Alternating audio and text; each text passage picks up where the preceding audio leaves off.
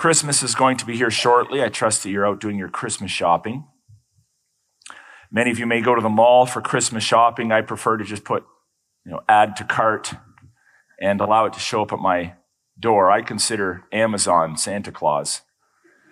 But many of you may go to the mall. You enjoy shopping in public. And if you bumped into me in the mall, which is unlikely but possible, if you bumped into me in the mall and I was just walking along like I am right now, would there be anything about my appearance, anything in my possession that would seem especially abnormal to you? You might think, well, he's carrying a Bible. That would be a little odd to carry a Bible through the mall. Probably nothing that would necessarily stand out, though. So I was just walking through the mall as is. Nothing would throw you off. Nothing about my appearance. Nothing about my demeanor that would be especially interesting. But if I visited you not in a mall, but in a jail cell, and you were behind bars, and I showed up just like this, you'd probably suddenly notice two things. You'd notice that I brought a Bible, and you'd also notice that I have a key in my hand. And especially if this was the key to your jail cell, you'd suddenly probably be quite appreciative that I had shown up to visit you for the great escape, right? When we are living in times of peace, normalcy, just going about our daily business, Christmas shopping in the mall and our places of employment, we may not be aware of the fact that we are in fact captive to sin, that we are vulnerable to disease, that we could be on the cusp of a full-blown crisis in life. But when crises hit, when we're locked up, for example, if someone were to show up and visit you in a prison cell and you're locked up and suddenly the bottom has dropped out of your world and you are incarcerated and your liberty has been taken away, I could bring much hope just by showing up with a tiny little key, which otherwise would be a rather benign object you probably wouldn't be paying a whole lot of attention to. And I want to use this key as an analogy for our commission as Christians. We have the Word of God, which is the key to eternal life, which is the key to rescue, which is the key to perspective, which is the key to fearlessness and faithfulness in Christ. And here's the thing. We've always had it in our possession. But the reality is most people don't pay much attention to the Word of God or the man or woman of God when things are fine, when life is benign. But when we find ourselves in a crisis, when we find ourselves on the verge of death, when we suddenly become aware of how vulnerable and fragile we are, people tend to listen in, don't they? And I would encourage you as Christians to look for those opportunities. Look for the opportunities that God puts in your path to be peace in the storm, to help people to find liberty and freedom in Christ when they have found themselves captive to sin and Satan. In Acts 27, we're going to see this message loud and clear. And here's what I want to present to you today, and then we'll just kind of unpack it and mull it over for the remainder of the sermon. And that is this, that your faith in crises is your testimony. Your faith in crises is your testimony. We are called to be peace in the storms of life, peace in the crises of life, peace at the funerals of our world, peace in the economic woes and challenges of our world, peace in pandemics, peace in economic downturn. We are called to be peace, and we can live peacefully because we have resurrection hope and we know who we are, how we're created, and where we're going.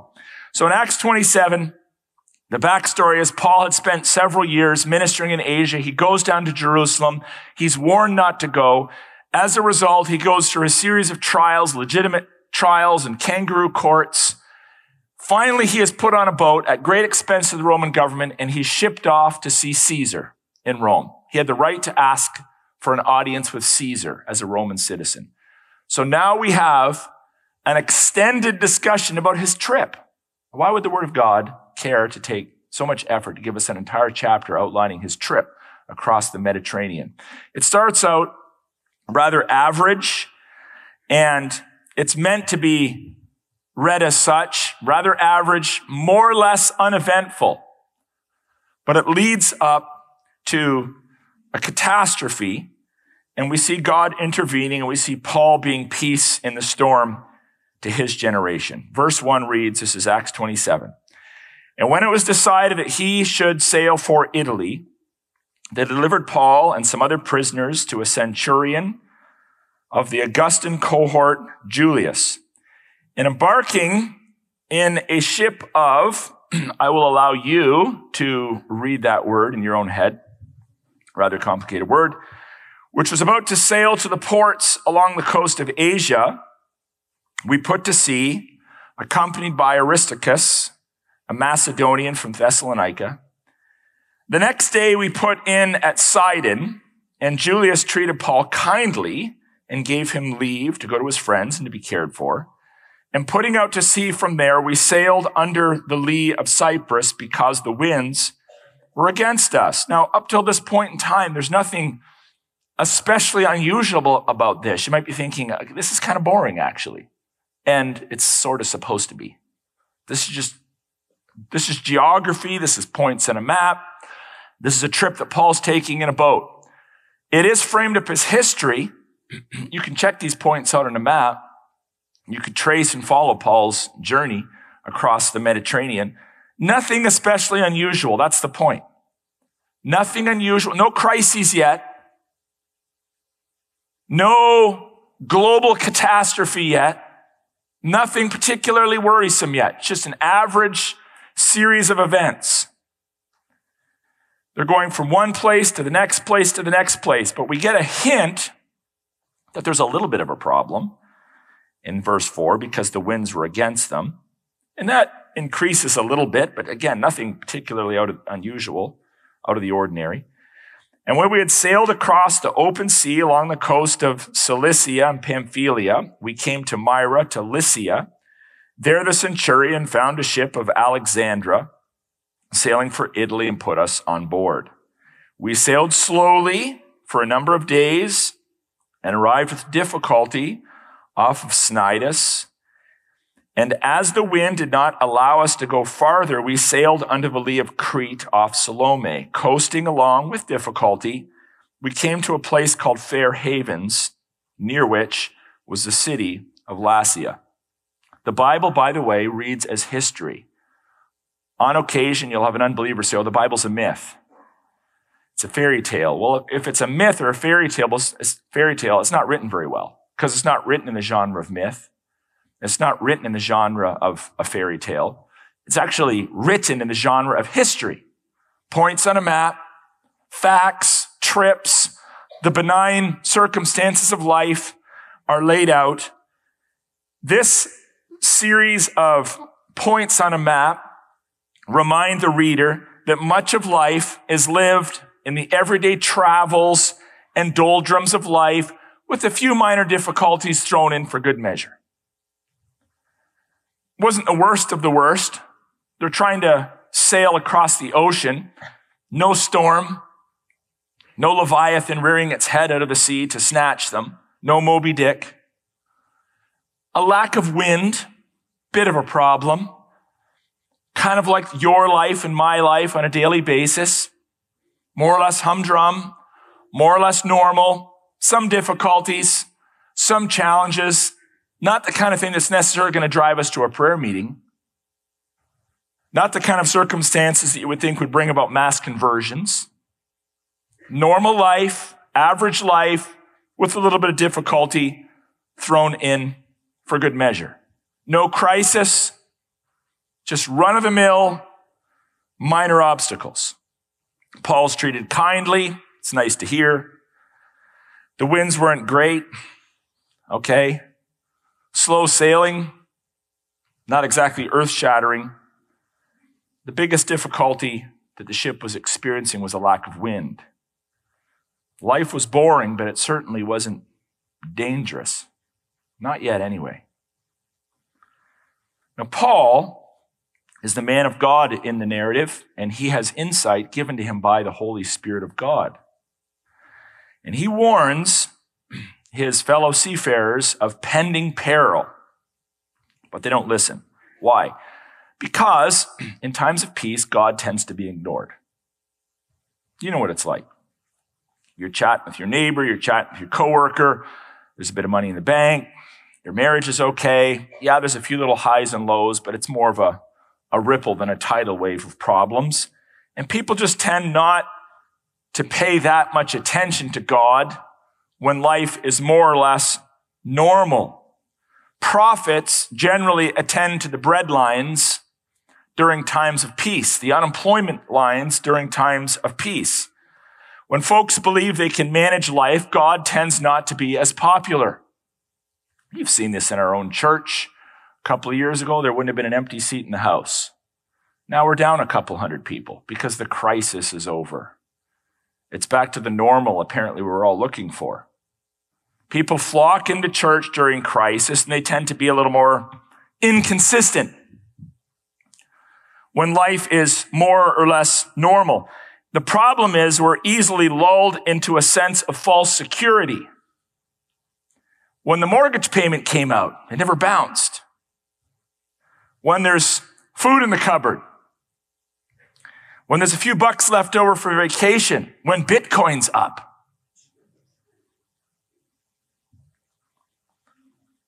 And into that reality, which is more often than not the case, Christians can preach and they can warn people of the need to pay attention to God, to repent, to prepare for the next life, to warn them of pending chaos.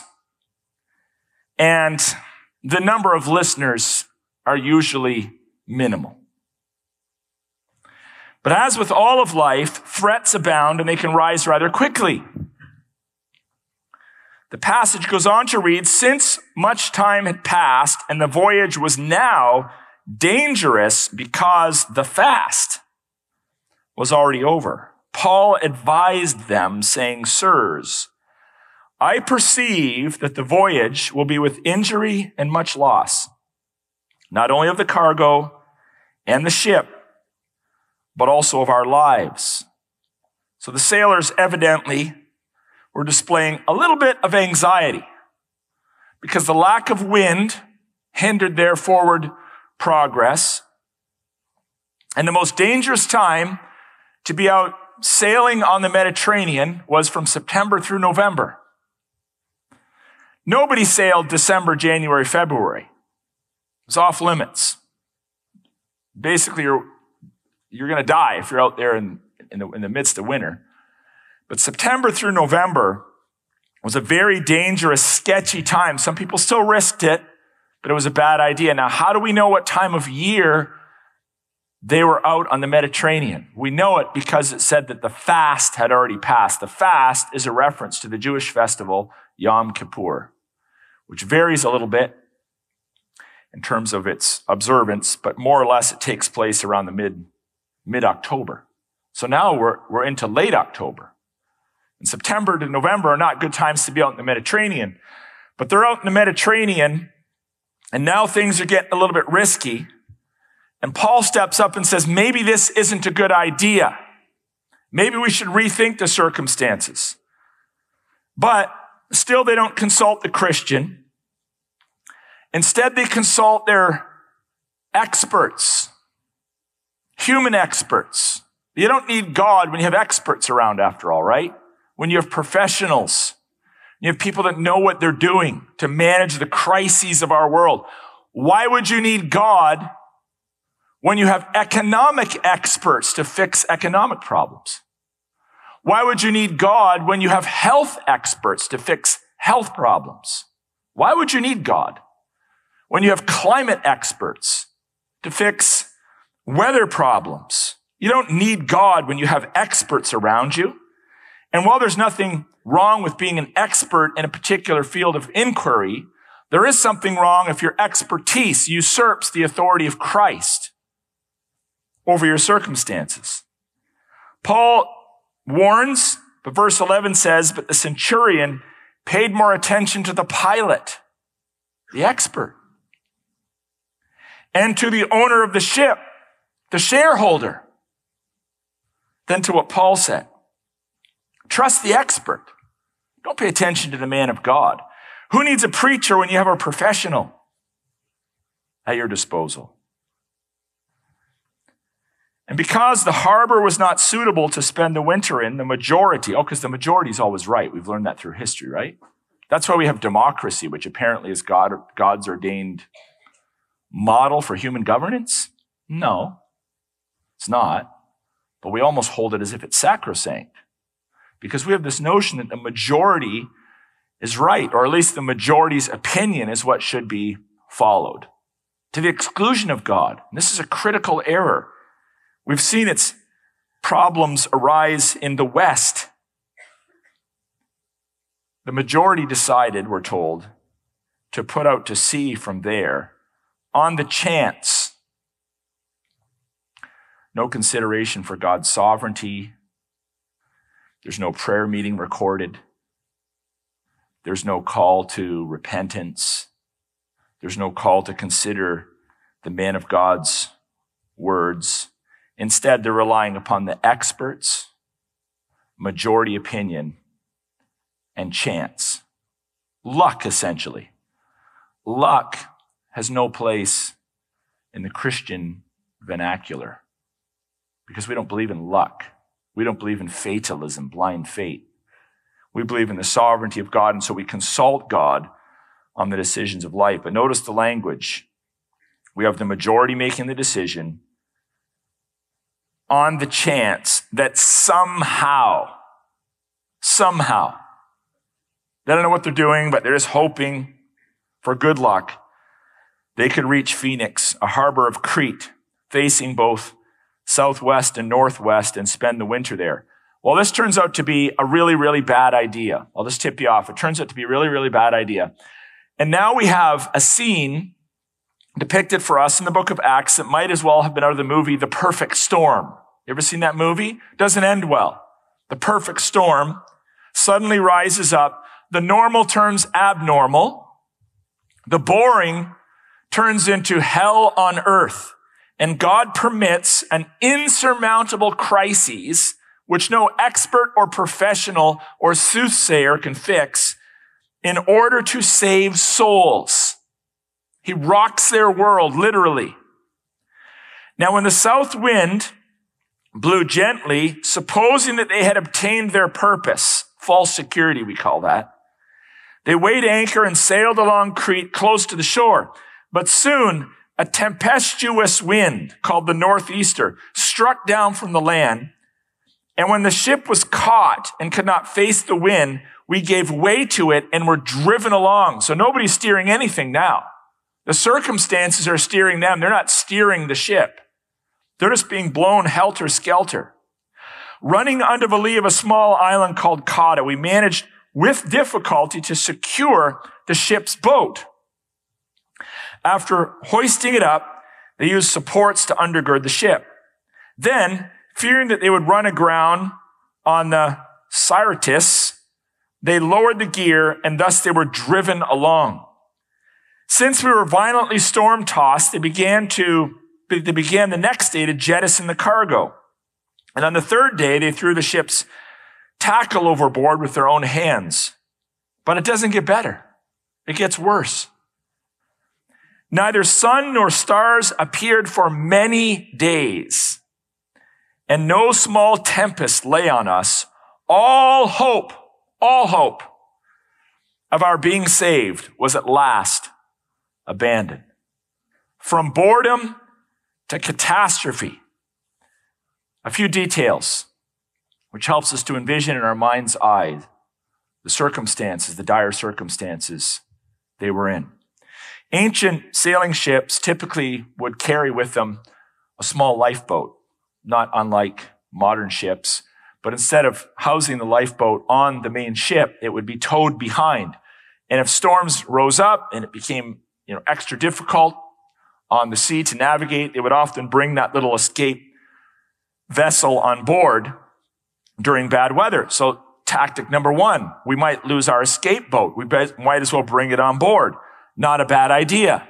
Secondly, they had run ropes under the ship. You can imagine it's a wooden ship. So they run ropes under the ship and they basically tie the ship up tight to try to hold it together from being broken apart in the storm. Not a bad idea. These are both instances that show the professionalism and the expertise of the sailors on this ship. Third, they drop an unnamed piece of gear into the water. Now, this is likely a trailing anchor. So a trailing anchor would be a special anchor attached to a very long rope that in high seas they would release, and it would float perhaps 100 or more feet out back of the ship. And it would provide, as the ship was being tossed up and down and side to side, a bit of an elongated stabilizer, kind of a floating anchor of sort to try to stabilize the ship. Again, this is not a bad idea. It's not a bad idea to bring the boat on board. It's not a bad idea to tie up the hull of the ship. It's not a bad idea to send a trailing anchor out. All of these efforts illustrate the professionalism and the experience of these seafarers. But did you notice it's still not enough? It's not enough. Sometimes you can do all the right things, make all the right decisions, consult the experts, and get good advice from them, and it's still not enough to rescue you from the imminent reality of death, destruction, disease, divorce, difficulty, whatever it might be that a broken world will throw at you. Sometimes you can do all the right things and you still cannot get out of the crises of life. Now take note that in all of this,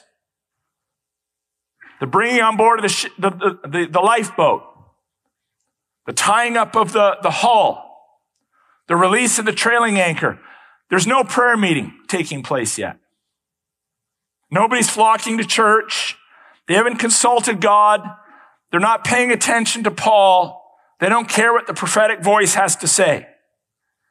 In fact, they add to their bag of tricks 2 more tactics, symbolic of their desperation. They dump the cargo overboard. They jettison the cargo. A pretty costly but calculated decision to make. Then they wait another day or 2, and things still haven't improved. So they dump the ship's gear overboard. I'm sure the main shareholder didn't appreciate that, but it had to be done. And still nothing helps. And at the tail end of this part of the narrative, we're told that their hope had dissipated and they were just continued to be thrown about in the open seas of life. This is symbolic of the man outside of Christ. Thrown about, tossed about by the circumstances of life.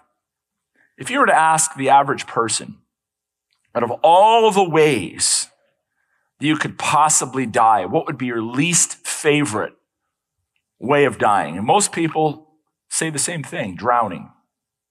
There's something about drowning that's just kind of a terrifying thought. Going underwater, not being able to breathe. I mean, I'd rather be shot than drown. And yet time and time again in the Word of God, we have pictures similar to this that illustrate life without Christ. This is a picture of life without Christ.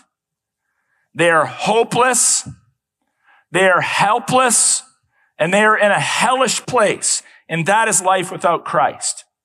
When we rely upon our own strength, our own abilities, our own experts, our own wisdom, and we do not consult God, life is helpless, it's hopeless, and it's hellish. That's life without Christ. And you need to hear that, because that's life without Christ. You can try to help yourself. You can hope and trust your luck. Pull out your lucky rabbit's foot all you want. Try to bring about heaven on earth. Peace, man. Buy a Volkswagen van. Drive it to British Columbia. It still won't help. In the end, you will fail, and you will be left to drift about aimlessly through the tumultuous seas and storms of life. Sometimes things will slow down a little bit, and you'll just lack a little bit of wind.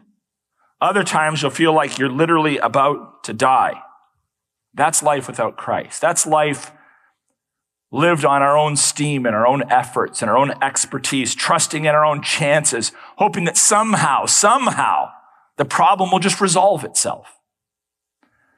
But here's what we learn from God's word. Crises create ministry opportunities.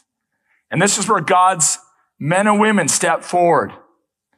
And hint, look for these circumstances in people's lives and minister the gospel to people. Since they had been without food, verse 21 says, for a long time, Paul stood up among them and said, men, you should have listened to me and not set sail from Crete and incurred this injury and loss. You might think, Paul, that wasn't exactly the best timing on your part. I mean, talk about pouring salt on the wounds. It's not necessarily, the most appropriate timing. People are in a crisis and you're reminding them that they got there because of their own stupidity. But you know what? This is how the gospel begins. This is how the gospel begins. Before the good news, there's the bad news. The bad news is that you screwed up. The bad news is you didn't listen. The bad news is you did not listen to the man of God. You did not listen to the prophets of God. You tried to live your life by your own steam, your own efforts, your own intelligence, your own knowledge. And so in many respects, this is a picture, an illustration of the gospel. It might seem unkind, but the gospel begins with ample reminders of our rebellious nature and our foolishness apart from Christ. That's the first point of the gospel. The bad news that we are the problem. He goes on to say, yet now I urge you to take heart, for there will be no loss of life among you, but only of the ship. For this very night, there stood before me an angel of God to whom I belong and whom I worship. And he said, do not be afraid, Paul. You must stand before Caesar, and behold, God has granted you all those who sail with you. So take heart, men. For I have faith in God that it will be exactly as I have been told. But we must run aground on some island.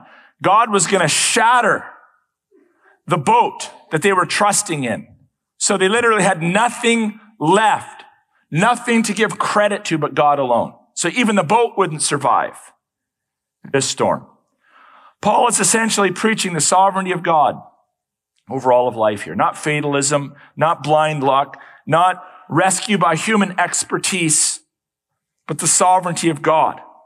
And he's calling them to respond in faith, as he had responded in faith, to God's revelation of the outcome. This is the role of the Christian. If you're truly a bona fide, blood-bought, born-again believer in the Lord Jesus Christ, your job is to be peace in the storm. Not an emotional yo-yo like those around you. Not living in chaos and frenzy and worry and anxiety. Chewing your nails down to the flesh. You are to be peace in the storm. As Christians, we denounce fear. We denounce fatalism, and we embrace faith, no matter what the circumstances of life may throw our way. Climate change. We denounce fear, fatalism, and faithlessness. Pandemics. We denounce fear, fatalism, and faithlessness. Recessions. We denounce fear, fatalism, and faithlessness. Whether it's an economic crisis, a weather crisis, a health crisis, we are God's men and God's women. And our job is to be peace in the storm, to hold fast to our resurrection hope, to hold fast to the gospel of Jesus Christ, to demonstrate our absolute unwavering belief in the sovereignty of God over all of life, no matter the outcome. In times of war, in times of famine, in times of pestilence, we are the peace in the storm. We are the body of Christ. We are Christ to the world, and we have resurrection hope. That's our mission. Paul understood it. We must understand it. Paul lived it out. We must live it out. Not just clap for Paul because he was awesome, but be Paul to our generation. We see here that God does not rescue them from trouble. He rescues them through trouble. The false messages that we often hear from pulpits today are, if you come to faith in Jesus Christ, your problems are going to be taken away. And then it doesn't happen and people abandon Christ. God doesn't rescue us from trouble at all points in time. He rescues us through it. He sanctifies us through famine, through pestilence, through war, through disease, through broken relationships, through death, not from, through. It's a difference. And this is how God works in this episode and has worked time and time again throughout the history of the world. This goes on when the 14th night had come, as we were being driven across the Adriatic Sea. You can imagine the horror of this experience. About midnight, the sailors suspected that they were nearing land, so they took a sounding and found 20 fathoms. A fathom is basically my height, so times basically 6 foot. So times that, you can do the math. A little farther on, they took a sounding again and found 15 fathoms. So the water's getting shallower and shallower. They're getting near some land here. And fearing that he might run into the rocks, they let down 4 anchors from the stern and prayed for day to come. So now they're praying. Now they're finally praying. We're starting to see some hope here, some elements of faith. And as the sailors were seeking to escape from the ship and had lowered the ship's boat, the dinghy, the lifeboat, into the sea under pretense of laying out anchors from the bow, in other words, they were trying to sneak away, Paul said to the centurion and the soldiers, unless these men stay in the ship, you cannot be saved. Then the soldiers cut away the ropes of the ship's boat and let it go. Well, that's a marked change from early on in the voyage, isn't it? Because before it's like, yeah, we don't really care what you have to say, Paul. We care about what the captain and the shareholder says. Now, all of a sudden, if you tell us to do it, we're going to do it. Because Paul was peace in the storm. They had nothing. They'd tried everything. They'd come to the end of their literal rope. And now suddenly God is working in their lives and they're listening to what God's man has to say. Notice that God permits them to float about even a little bit longer. But true to his word, he directs them nearer and nearer and nearer to land. In fear that they will abandon ship, the boat is cut away. They've now heard God's promises, and now they're going to be tested on the rocky shores of the island they were headed toward. The question is, will they put faith in God's plan of rescue? Will they stay in the boat, or will they die in a watery grave? I mentioned here earlier that God often uses water analogies in relationship to redemption and rescue and tempting throughout the Word of God. We can hearken back to Noah's boat. Why would I get on a boat when everything looks fine outside? God said, get on the boat. Well, very few people got on the boat, and they're the only ones that survived. And that boat became symbolic of God's redemption and God's rescue and God's protection of his people, which in 1 Peter chapter 3, we're told corresponds to the suffering and obedience of Christ for the sacrifice and remission of our sins. Repeatedly, God tests his people who are facing the possibility of drowning in the Word of God. God tests his people and asks them to trust him by getting onto a boat that Noah built. He later tests them again by saying, I want you to cross the Red Sea. I've parted the waters. I want you to cross the Red Sea so I can help you to be rescued from the Egyptians. You've read the story, but can you imagine standing there thinking, I'm dry. Why would I risk going out there and having the sea collapse in around me? But in faith, they crossed the Red Sea. Jonah, in a final moment of humility, permitted himself to be tossed overboard when the ship that he was on, because of his own rebellious actions, was in peril. Peter stepped out of a boat on the Sea of Galilee. Doesn't make a lot of sense to do that. But Peter stepped out of a boat on the Sea of Galilee to trust in Christ. These men were told to remain on the boat as they're about to be battered to pieces. All through the Word of God, God tests faith and demands that we obey him even when it doesn't make sense. Get onto the boat. Cross the Red Sea. Get thrown off the boat. Step off the boat. Stay in the boat. Time and time again, God tests his people to see if they will obey him. That's faith. And we now see faith springing to life in these otherwise godless seafarers that prior to this weren't interested in the things of God. Well, having obeyed, Paul now tends to their physical needs as well. He shows concern for their souls, and he shows concern for their bodies, which ministers of the gospel must do both. As day was about to dawn, Paul urged them all to take some food, saying, "Today is the 14th day, and you have continued in suspense and without food, having taken nothing. Therefore, I urge you to take some food, for it will give you strength. For not a hair is to perish from the head of any of you." Now, before I read any further, I want you to recall to mind the Lord's Prayer. And there's a specific line in the Lord's Prayer which I want to emphasize after I finish reading these verses. Let's see if you can guess it in advance. "And when he had said these things, they took bread and gave thanks to God in the presence of all.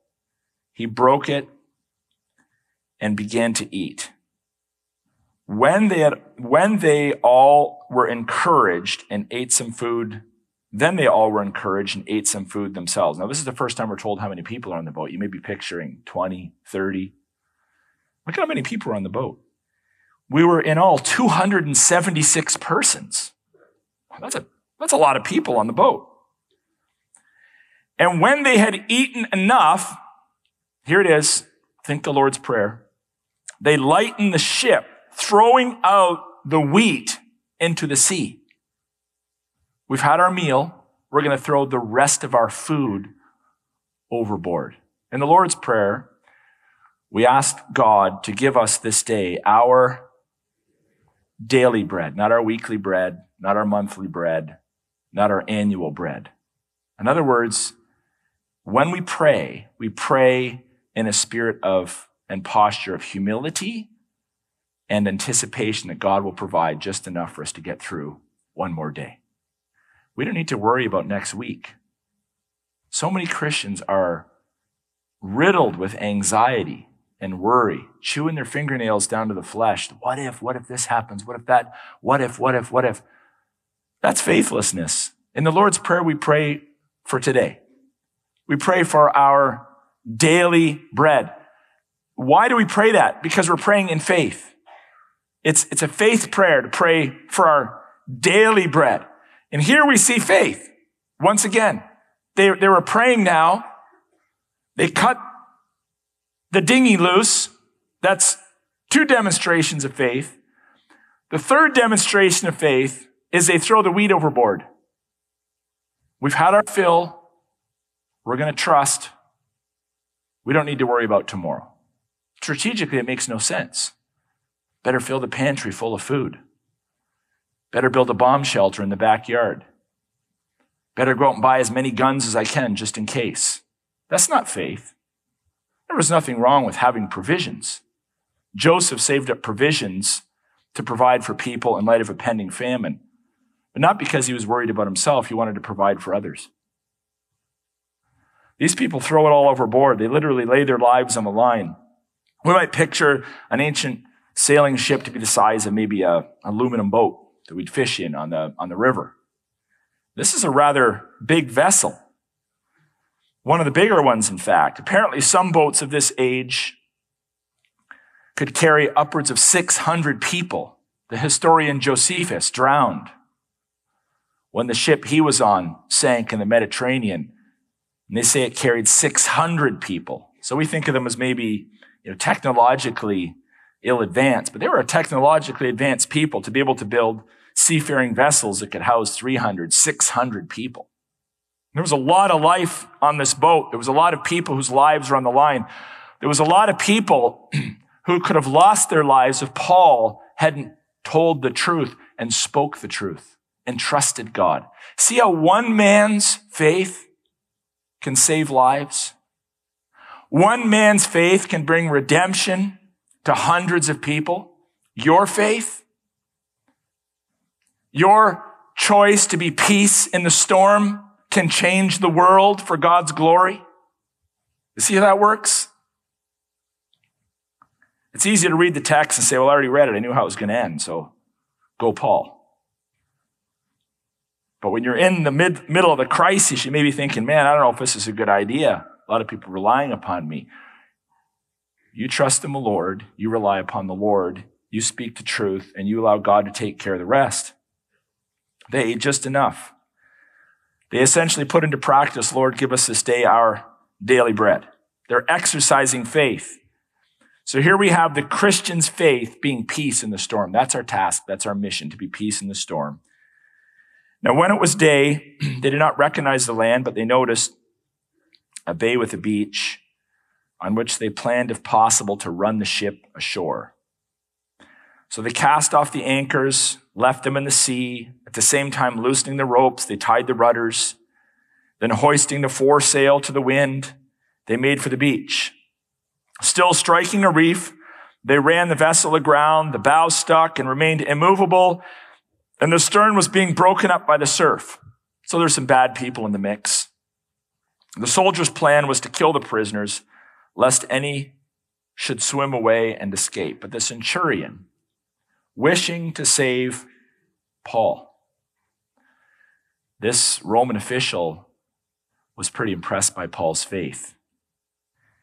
And Paul's testimony leads not only to the rescue of all the sailors, but to the sparing of the lives of all the prisoners who were about to be snuffed out. Wishing to save Paul, kept them from carrying out their plan. He ordered those who could swim to jump overboard first and make for the land, and the rest on planks or on pieces of wood. So even the breaking up of the ship was a good thing, because now they had some lumber to float on. And so it was that all were brought safely to land. It's an amazing account. Our God, surprise, surprise, comes through just as he promised. Surprise, surprise, surprise.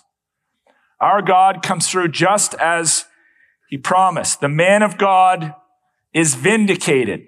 Surprise, surprise, surprise. Lives are saved through the obedience of one who contradicted the majority. Surprise, surprise, surprise. Paul actually has resurrection hope and shows fearlessness. He denounces fatalism and he exercises faith. Surprise, surprise, surprise. Human life is always blessed through the obedience of God's people in some way, shape, or form. In the here and now. And of course, in the world to come.